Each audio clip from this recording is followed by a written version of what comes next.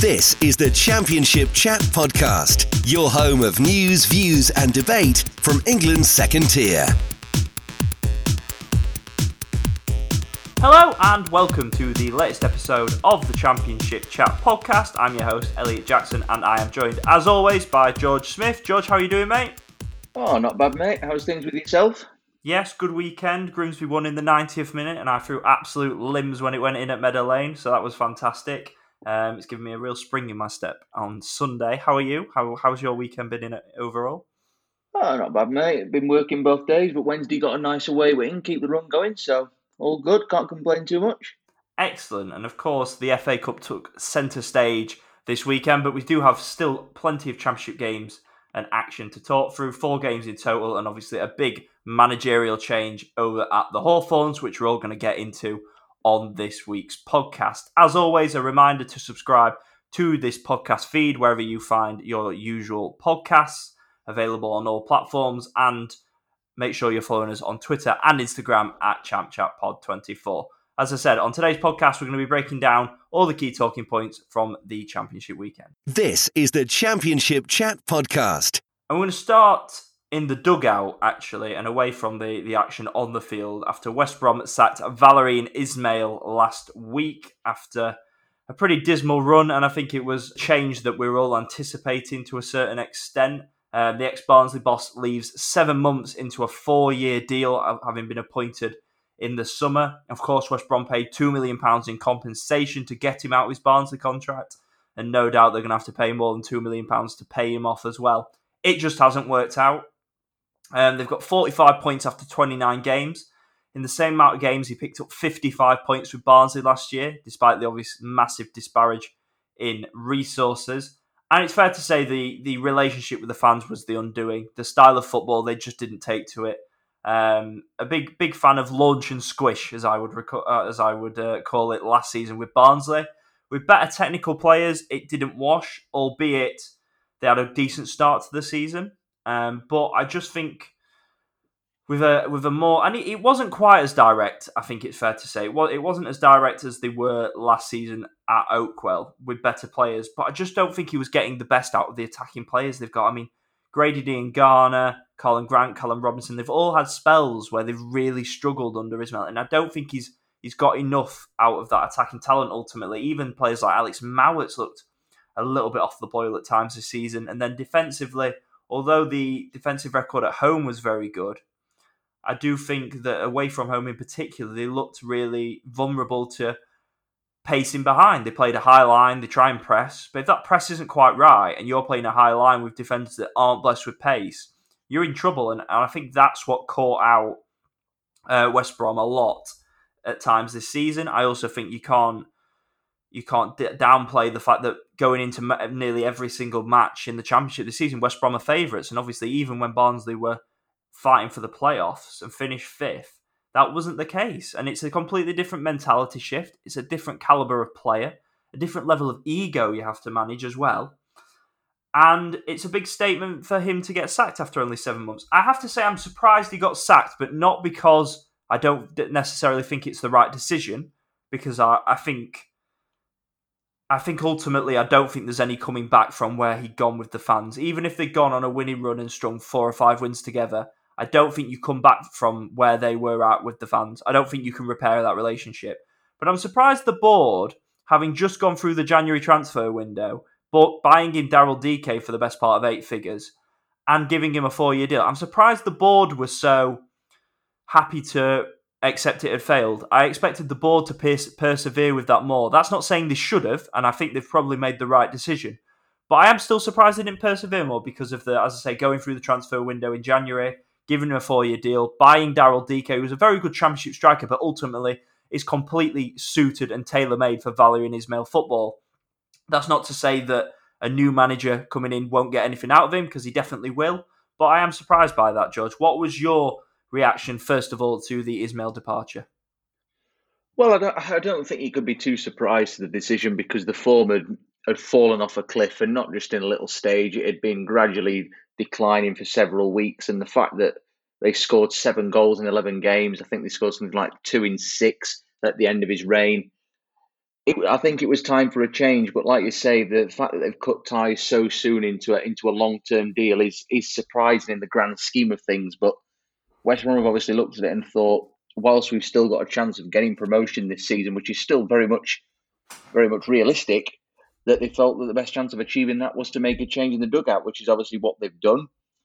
Valérien Ismaël at the start of the season, I thought he went in there and West Brom looked very good. I thought they looked really attack-minded in the first few weeks of the season. They were scoring goals. They were on the front foot. They went the first 10 league games unbeaten.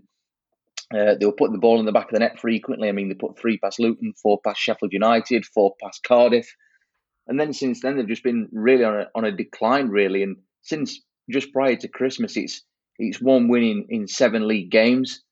As I say, the goals have been really short in supply. They've been very, very hard to come by indeed. And it's ultimately ended off the back of 2 successive 2-0 defeats at home to Preston and then at Millwall. So I'm not surprised in terms of the form over the last few weeks for a team that's got aspirations of going up, which was obviously the target at the start of the season.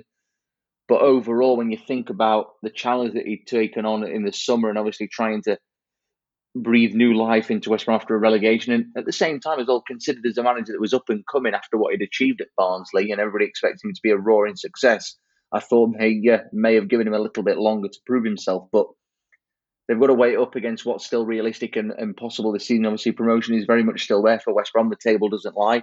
They're still in the thick of the playoff battle. So in that sense, I don't think you can be too surprised. But in a sense, in one way, I think it's harsh. But in the other direction, I think it's completely justifiable. I'm presuming that you understand my thoughts on that with the form in terms of what it's been the last few weeks compared to over the long term. But like you said, he didn't get enough out of his attacking players in terms of Diangana, Callum Robinson and Carlan Grant. Even though goals have come, they've not flowed as frequently as they would have liked the players of their quality. And for that instance, it's cost him his job ultimately. And the fact that Middlesbrough are breathing down the necks, Forest aren't too far behind, Sheffield United are on the charge, West Brom are going to be in a battle to get a top 6 finish. I think the top 2 is, well, the mathematics say obviously it's possible. I don't think they've got it in them to launch a push unless anything drastic changes. So I think Valérien Ismaël, I think he'll be very hurt by this, because I think he'll have seen this with respect to Barnsley as a massive step up, and one that he deserved after what he'd achieved at Barnsley. Let's not take it away. He doesn't suddenly become a bad manager overnight. But this one, it's just not worked out, and some dodgy results and the lack of putting the ball in the net has cost him dearly. And it's just a case of West Brom have acted now while they've still got something to achieve. But I still think this will not be the last we've seen of Valérien Ismaël in this country. I think he's got more to offer. He's got more to give. And I hope he is back in the dugout soon. But I can understand West Brom's thinking. They've looked at it and thought, we've still got something to play for. Whilst there's that chance, we've got to change it to give us the best possible opportunity with 17 games left. Steve Bruce, of course, has come in, 18-month deal. He's got 4 promotions on his CV, of course, much maligned towards the back end of his spell at Newcastle, but we know, and undoubtedly, in the Championship, he knows how to get teams promoted. He's done so on 4 occasions. I do think, is Steve Bruce going to get more out of their attacking players? If this was a deal until the end of the season, I would understand it more. I think if this was a deal to the end of the season with a man that has got 4 promotions on his CV and you are just desperate to get promoted, then I can understand bringing Steve Bruce in. For me, the long-term thought of an 18-month deal, is he going to rebuild this squad? Is he going to put his stamp on it? No, for me, I don't think it's the right choice for an 18-month deal. For the end of the season, I could get. And when I look at the people that are out there at the minute, I think there's one obvious name that would tick the box for West Brom, and that was Slavisa Jokanovic. And I know things didn't work out at Sheffield United, but when you think of the reasons why it didn't work out at Sheffield United, West Brom have got the answers to all of it. They've got an abundance of attacking players. They've got good midfielders that can play football. This is a squad moulded for Slavisa Jokanovic with, think of Robinson, Diangana, Grant all interchanging up front in the way that he had at Fulham. I think he would have been a fantastic fit. Now, I don't know. In fact, no, of course, because I'd be shocked if as part of the deal that saw Jokanovic leave Sheffield United, he's not allowed to work at another Championship club this season. I know that sometimes happens, but United sacked him at the end of the day. So I would be surprised if that's the case. And I think you can't, if you're looking beyond the end of this season, I think Jokanovic was the right man. I like Alex Neil as well, and I think for an 18th-month deal, I think I would have also gone for Alex Neil ahead of Steve Bruce because I think Alex Neil's got more to offer long-term. I see Steve Bruce, he already said it was his last job in football at Newcastle. He is clearly winding down. Would I want Steve Bruce, who has a habit of also assembling very expensively assembled squads in terms of wages and other aspects in that regard? Would I want him in control for 18 months at this stage in his career? I don't think so. End of the season, totally, I would understand that. But I think a Jokanovic, even an Alex Neil, would have been a better shot beyond this end of the season for an 18th-month deal, in my opinion. Yeah, I can see you thinking on that one. It is to some possibly a strange appointment, but you can see in a way where West Brom have looked at it and come from and thought he's proven himself as a bit of a specialist in getting out of this division. He's done it 4 times in the past. Yeah, things didn't work out at Newcastle. It was destined to be that way from day one. It was a peculiar appointment at the time, and me and you obviously paid closer to attention to that more than most, considering where he came from. But the statistics don't lie. He knows the Championship. He knows it well. He's got a very good record, and yeah, there can be questions argued about style of play and things like that, and it may be a little bit dated and things of that mold. But over time, Steve Bruce has proven he can get results playing how he plays. And at the end of the day, under Valérien Ismaël, as we said, I think it was last week or the week before, if West Brom were getting results and playing in the same way, the fans wouldn't be too bothered. If West Brom are going to continue playing this bland, boring style of football and they're getting results, not saying there's a guarantee, but if they do, then Steve Bruce will be welcomed with open arms. If you're winning football matches, you can't complain. At the end of the day, if you win 5-0 playing brilliant, vibrant football or win 1-0 with a scruffy one off somebody's backside, you only get the same reward in 3 points. It doesn't matter. So I think you've got an argument in saying that it could be a little bit interesting, the fact that they've gone for a longer deal than the end of the season. But they obviously feel that he's a right fit for what they're trying to achieve. And considering he's a bit of a promotion specialist at this level, I think he ticks boxes. I think a lot of West Brom fans deep down will be prepared to give him a chance, even though obviously the reaction to it hasn't been overly inspiring and brilliant. But a lot of people are going to remember what happened at Newcastle. The limelight was shone on him, obviously, so brightly there, especially at the end with the takeover and all things that went on.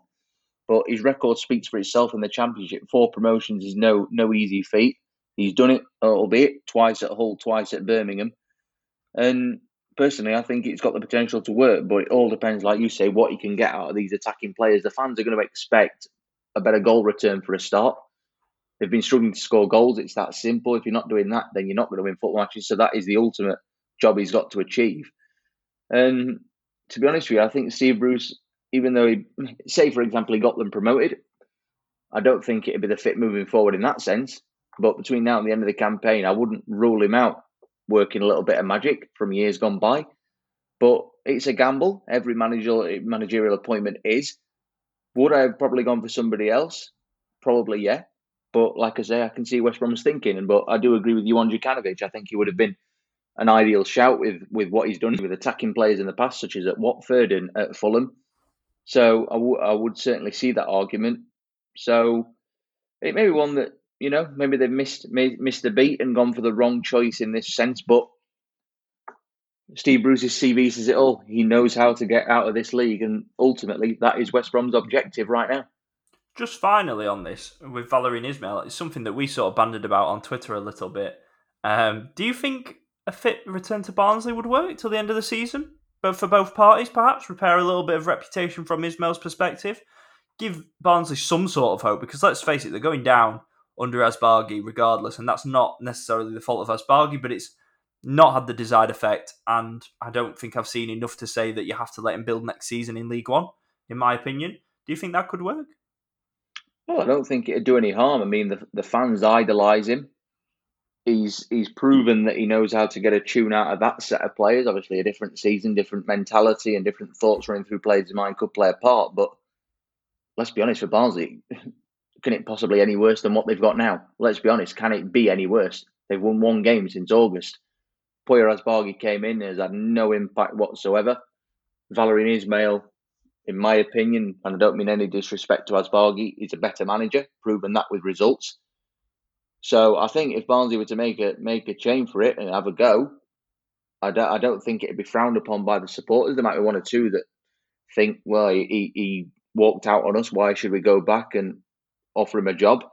But at the end of the day, if he could save Barnsley from relegation, which would be a miracle now looking at the table, then Barnsley fans would idolise him. So I won't rule it out. The Barnsley fans, from the tweet we put out in the week, well, last week, said that, well, certainly the overwhelming response was one of positive. They'd like him back.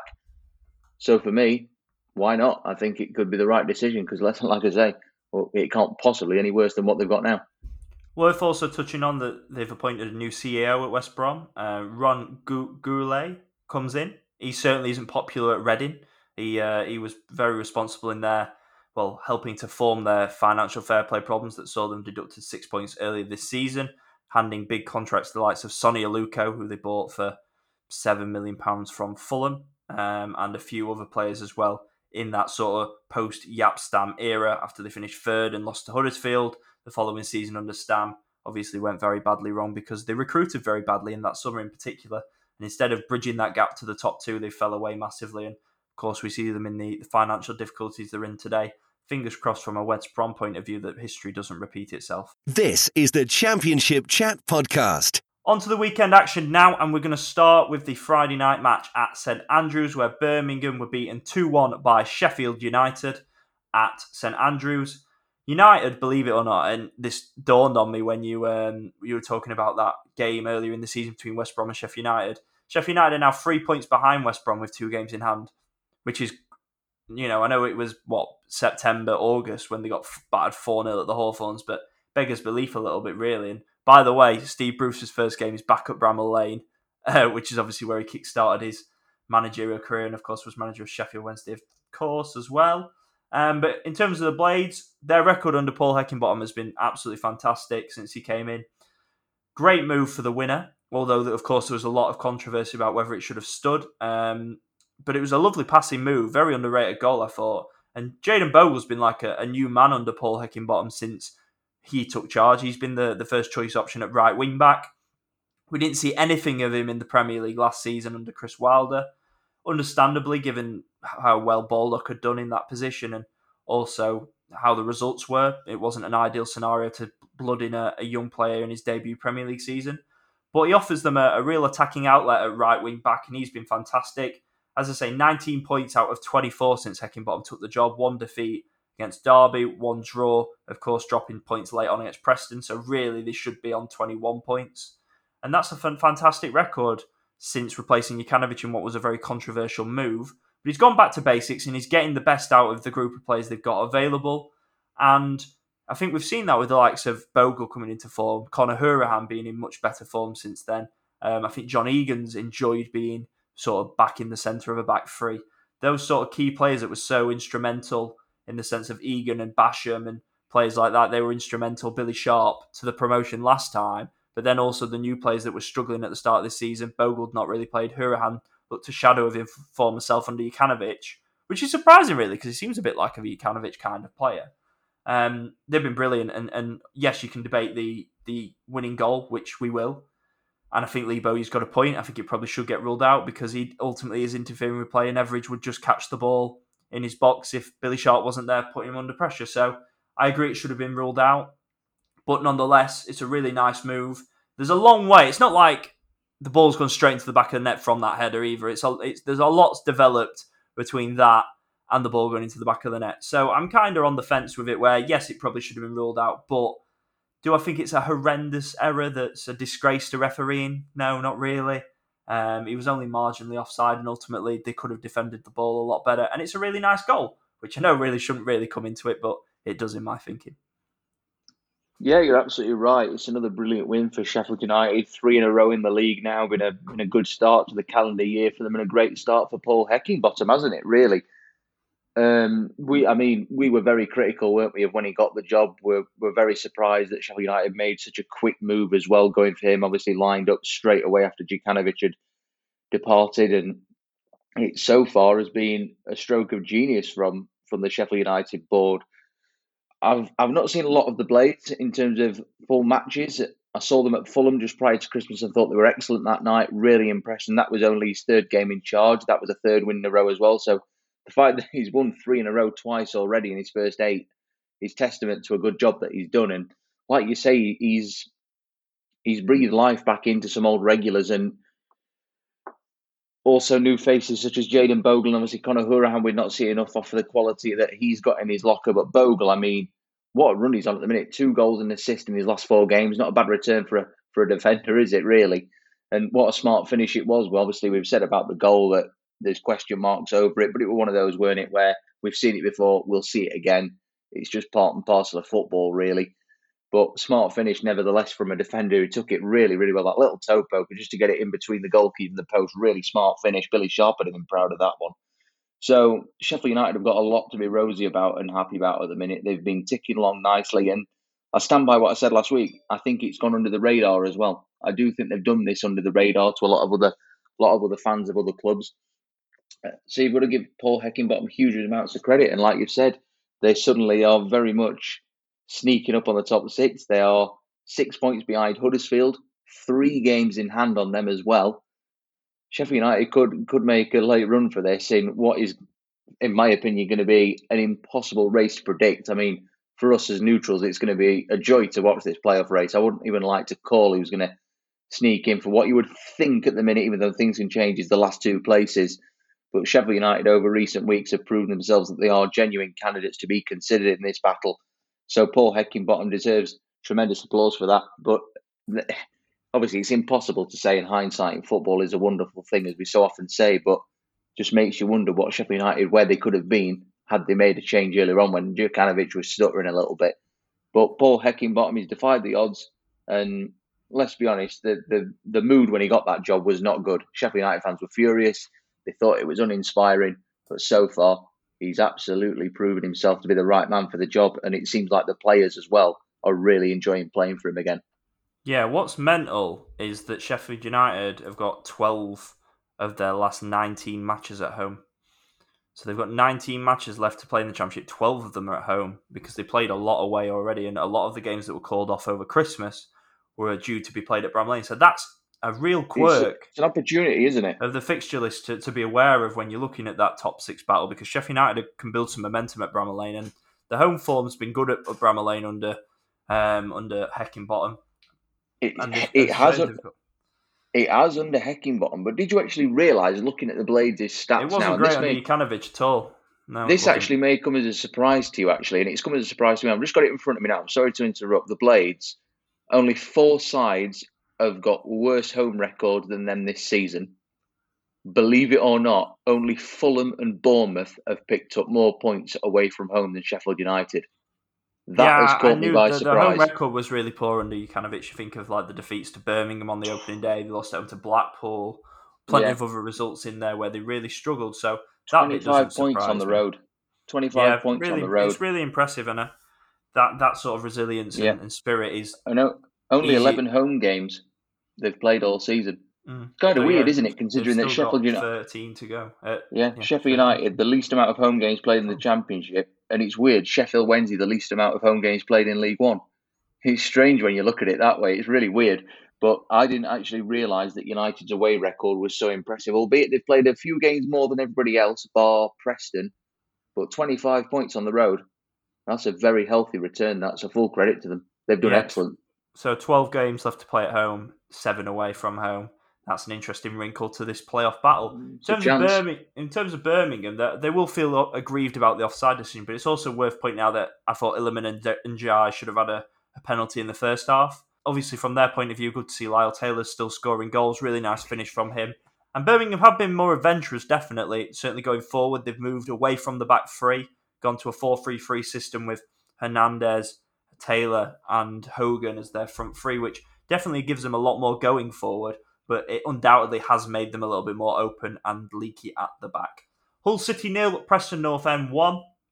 Big win this for North End, who deserved the win in my opinion. I thought they played really well. It's 1 defeat in 9 games for them on their current run of form. And this one was all about Cameron Archer, who was the star man on loan from Aston Villa. Of course, thrusted into the spotlight after his January edition by scoring a goal away at West Brom.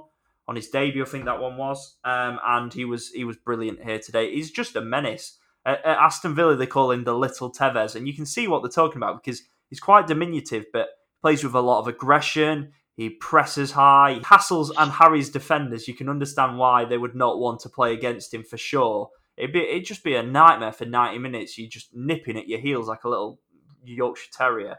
And he took his goal really well. It was a really nice finish. Alan Brown, of course, had one ruled out just before that, which was handball under the current rules, as accidental as it may have been in him knowing nothing about it.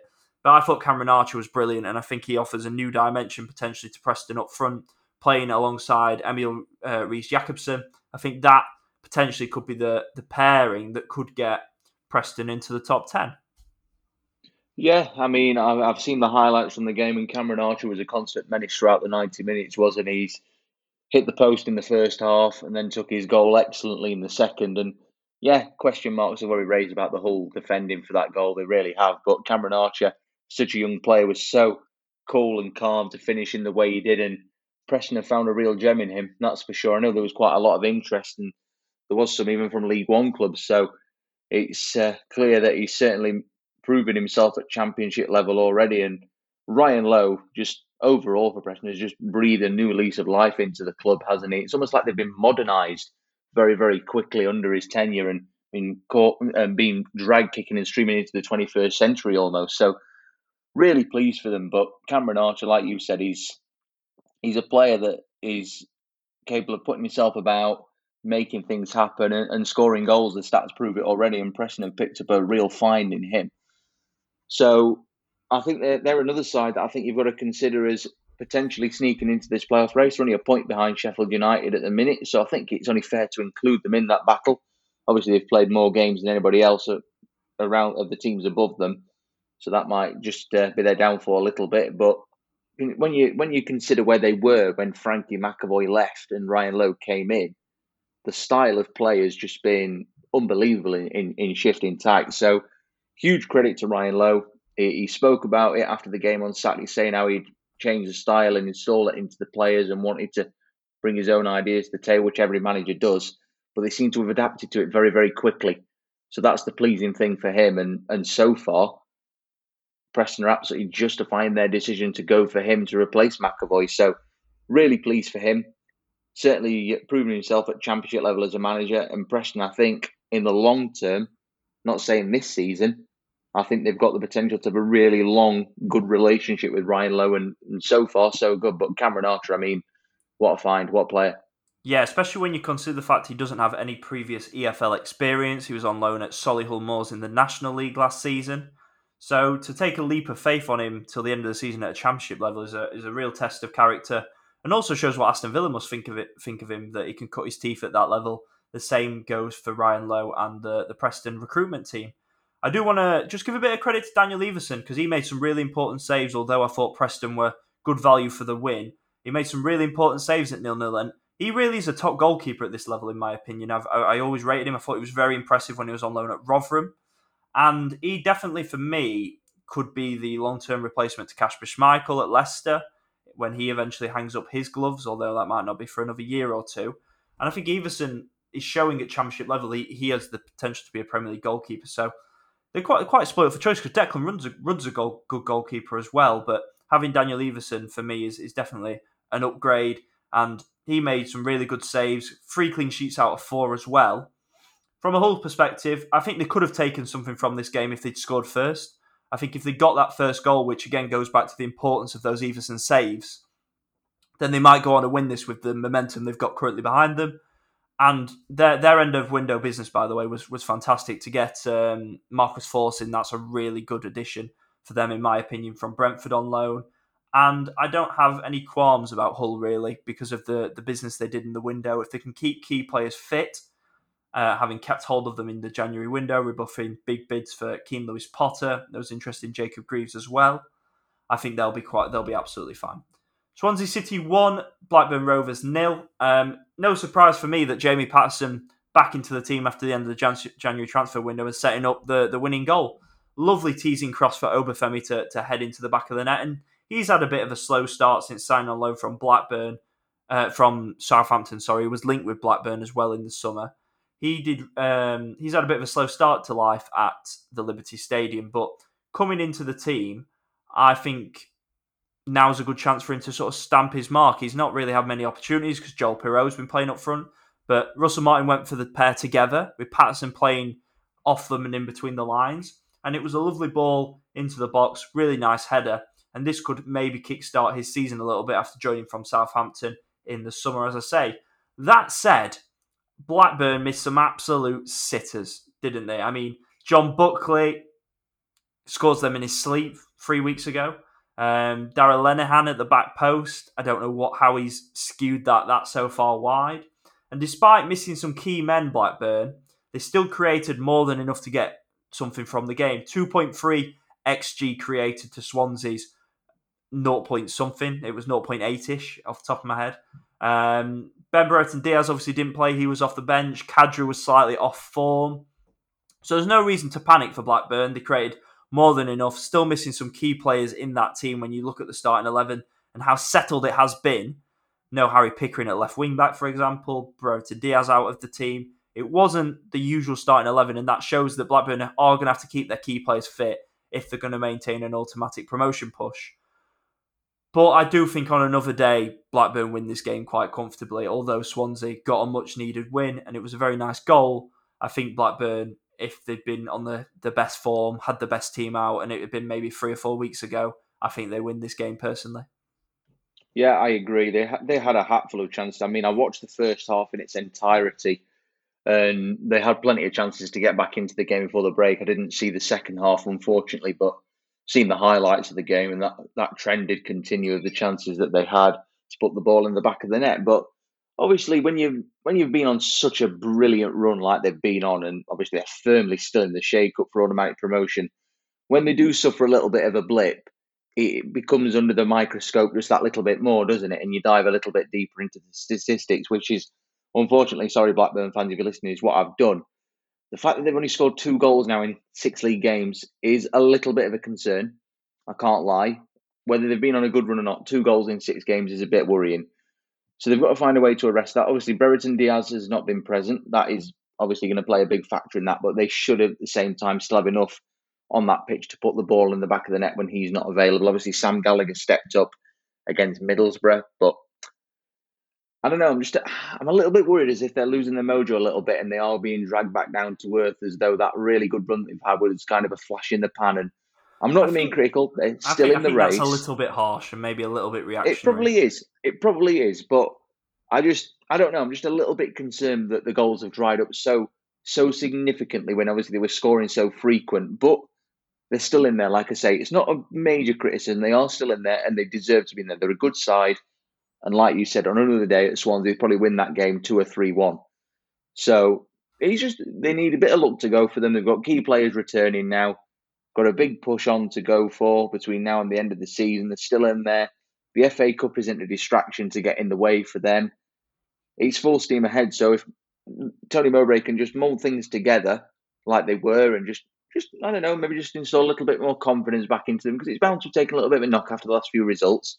But they're up there for a reason. Only their second defeat in 15 games, though. I know. It's just the goals that have just surprised me a little bit. But I think the business in January was decent. They didn't lose any of their key personnel.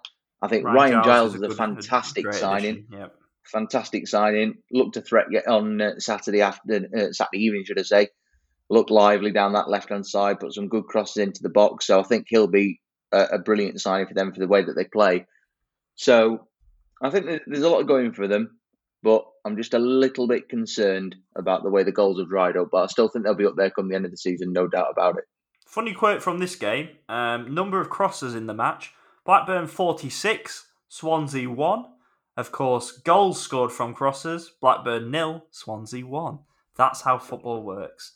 The championship for you. The championship summed up in a little nutshell right there. Final game of the weekend to digest. Blackpool 3, Bristol City 1. Blackpool some great goals in this one, particularly Josh Bowler's, which was the pick of the bunch. I love the finish. That was just a man who's got ice running through his veins, confidence absolutely brimming. He just toys. I mean, he's in acres of space for a start, which is one thing that we'll discuss in a second, but he just toys with Cameron Pring, cuts inside. You know he's going on his left foot, but he still can't stop it. Arjen Robben-esque as he gets into the penalty area. Little shimmy. And goalkeeper dives straight out of the way. It's a lovely finish. Really good composure. And it's the first time they've, of course, scored 3 goals at home this season. They've been, whilst the home form's been good at Bloomfield Road, they've not been frequent scorers at all. I think they're amongst the lowest scorers in the division at home, certainly before the weekend. So nice to see them play with the shackles off a little bit. In turn, Bristol City have got to sort out their defending because particularly the first 2 goals, they are incredibly soft goals to give away. I mean, a free header from a corner for Gary Medine. If you don't know what Gary Medine's going to try and do in the penalty area from a corner, you're in trouble. So I like what Nigel Pearson's doing offensively, no doubt, but they've now conceded 2 or more goals in their last 9 games. They've conceded 24 goals, I think it is, in 9 games now. That's ridiculous. You cannot ship almost, 2.5 goals a game across a 9-game stint. That is unbelievable amount of goals. Yes, they're doing much better at the top end of the pitch with Martin Semenyo and Weimann. There's lots to be positive about that with the blooding of young players as well. They've got enough experience and quality in that back line. Let's not forget they paid £1.6 million for Rob Atkinson in the summer. Tom Callas was a big money sign. I think they paid £8 million for him at one stage. Yeah, something in that region. They've got a lot of experience and perceived quality in defence that even if they are playing a 3-man defence and they've got more offensive players in the team. I mean, Jay Da Silva's playing at right wing back, who obviously is a left back, but it's not like he's a forward, is it? So I don't understand why they're so bad at the back. I don't think they're that gung-ho going forward that they have to be that bad at the back. I think they can still be decent going forward and just not defend like they're playing under 8s football, because to concede 24 goals in 9 games is shocker. That is a shocker. And I've been quite pleased with Bristol City's progress this season. I think they're trying to rebuild. I like what Pearson's doing. But that's got to change, or they're not going to, it's just going to undo all the hard work of Semenyo and Weimann, etc. You can't go away from home and needing to score 2 or 3 goals just to get a point, which is why Bristol City are at the moment. Yeah, you're absolutely right. I mean, the defending for the first 2 goals on Saturday was atrocious. Let's be honest, it was schoolboy errors. Blackpool had the freedom of the penalty area to convert both goals with Medine and Hamilton. Obviously, the second one, you got to give huge credit to Josh Bowler. It's a lovely finish, lovely footwork, but obviously Bristol City, from their point of view, they'll be pretty furious about it. But I mean, Bristol City as a whole, come on, they've kept 3 clean sheets all season in the league. They've kept 2 since September the 6th. It's not good enough. They've not kept a single clean sheet away from home all season. They're leaking goals like they're literally winning awards for doing it. They've conceded more than 50 now in the league. For a side, like you said, that has invested heavily in its defensive ranks over the years. And obviously they brought Tim Closer in recently as well, another experienced head. It's not a good look. It's as simple as that. And obviously they shipped 6 to Fulham not long ago. They've conceded 3 at the weekend, 3 against Huddersfield just before Christmas. And even when, like you've said, even when they've won games, the last 2 wins have been 3-2. They've had to score 3 just to win. So the defensive issues are serious. They've won 3-2 4 times this season. That highlights the problem, doesn't it? Plain and simple. So Nigel Pearson, as you've said, he's doing a good job in trying to evolve the image of Bristol City and trying to be this young squad where he's giving the youngsters a chance to develop and things like that. But at the same time, and I may get slated for this, I don't know, I might do. A manager of Nigel Pearson's credentials should be getting better results at this level, considering it's not like the career he's had. 2 20-year-old centre-backs, is it? Like, they're trying to build the young players, but they are generally in wide areas or in central midfield. It's not like they've got 2 20-year-olds playing at centre-back. And they've got experience around them. Chris Martin at the top end of the pitch, for example, who's done pretty well this season, other than Andy Weimann. But at the back, like you said, to say it's such a reasonably experienced back line that's had a lot of money invested in it, it's not good enough. The way you think, it's not good enough. They're leaking goals like there's no tomorrow. And at the minute, you just can't see them arresting that slump, can you, with the way they defended at the weekend? It was so poor. It was so sloppy. So Bristol City, for me, are in deep trouble. They've got to find a way to resolve these issues and snap out of them very quickly, because if they don't, I mean, they could very easily be dragged into this battle towards the bottom. But I say that, to be fair, they're only out of it because the teams below them are even worse. But there's a lot for Bristol City and Nigel Pearson over the coming months, if he gets to keep his job, for them to work on. But defensively, they've got to snap out of this now. They can't continue like this, needing to rely on 3 or 4 goals just to win a game, because it's going to cost them dearly. And at the minute, it's continuing to do that. So the problems lie there with Bristol City. But for me, Nigel Pearson has got to take some of the blame for this. He's got to do better for a manager of his talent. This is the Championship Chat Podcast. To finish off this week's podcast, we're going to do our shocks and bankers now for the upcoming Championship weekend. There is a full slate of fixtures in midweek, but as usual, we're going to look ahead to the weekend matches. George, what have you got? Well, this weekend I'm gonna go for a big shock. I'm gonna go for Hull to win at home to Fulham. I could see that happening. I know they lost at the weekend to Preston North End, but Hull, they've had the ability to spring a surprise or two in recent weeks. Beat Blackburn, of course. Beat Bournemouth away from home. So they've got it within the locker. I know they lost to Preston, but the club at the minute is on an upward curve. There's a lot of feel-good factor around the place. So I'm going for Hull to beat Fulham, my shock. In terms of a banker this weekend, I'm going to go for Nottingham Forest to win at home to Stoke City. Forest flying along at the minute. Obviously, a tremendous result in the FA Cup on Sunday afternoon against Leicester City. And it just epitomises what Steve Cooper is doing at the minute on a real roll. I know they lost to Cardiff last time out in the league, but wow, what a run they're on. They're doing fantastic things. So no hesitation in being brave enough to go for that this weekend. So the shock being Hull at home to Fulham and the banker being Forest at home to Stoke. Yeah, Forest were fantastic. I watched that game this afternoon. They were brilliant against Leicester. It was like a Premier League team against a Championship side, all right, but the opposite way around, that's for sure. And Leicester went strong as well.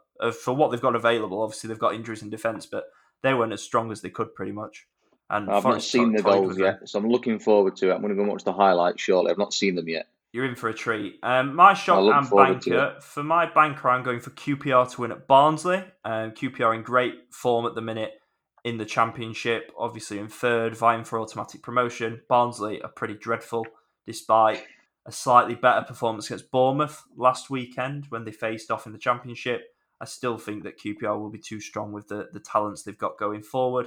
And then my shock is Blackpool to beat Bournemouth. I think that Neil Critchley's side are more than capable of getting a result against Scott Parker's men, especially when you look at how they frustrated Fulham in their recent fixture. I think that they could do something very similar against Bournemouth and potentially give them a bloody nose on the counter-attack. So Blackpool to beat Bournemouth and QPR to win at Barnsley are my shocks and bankers.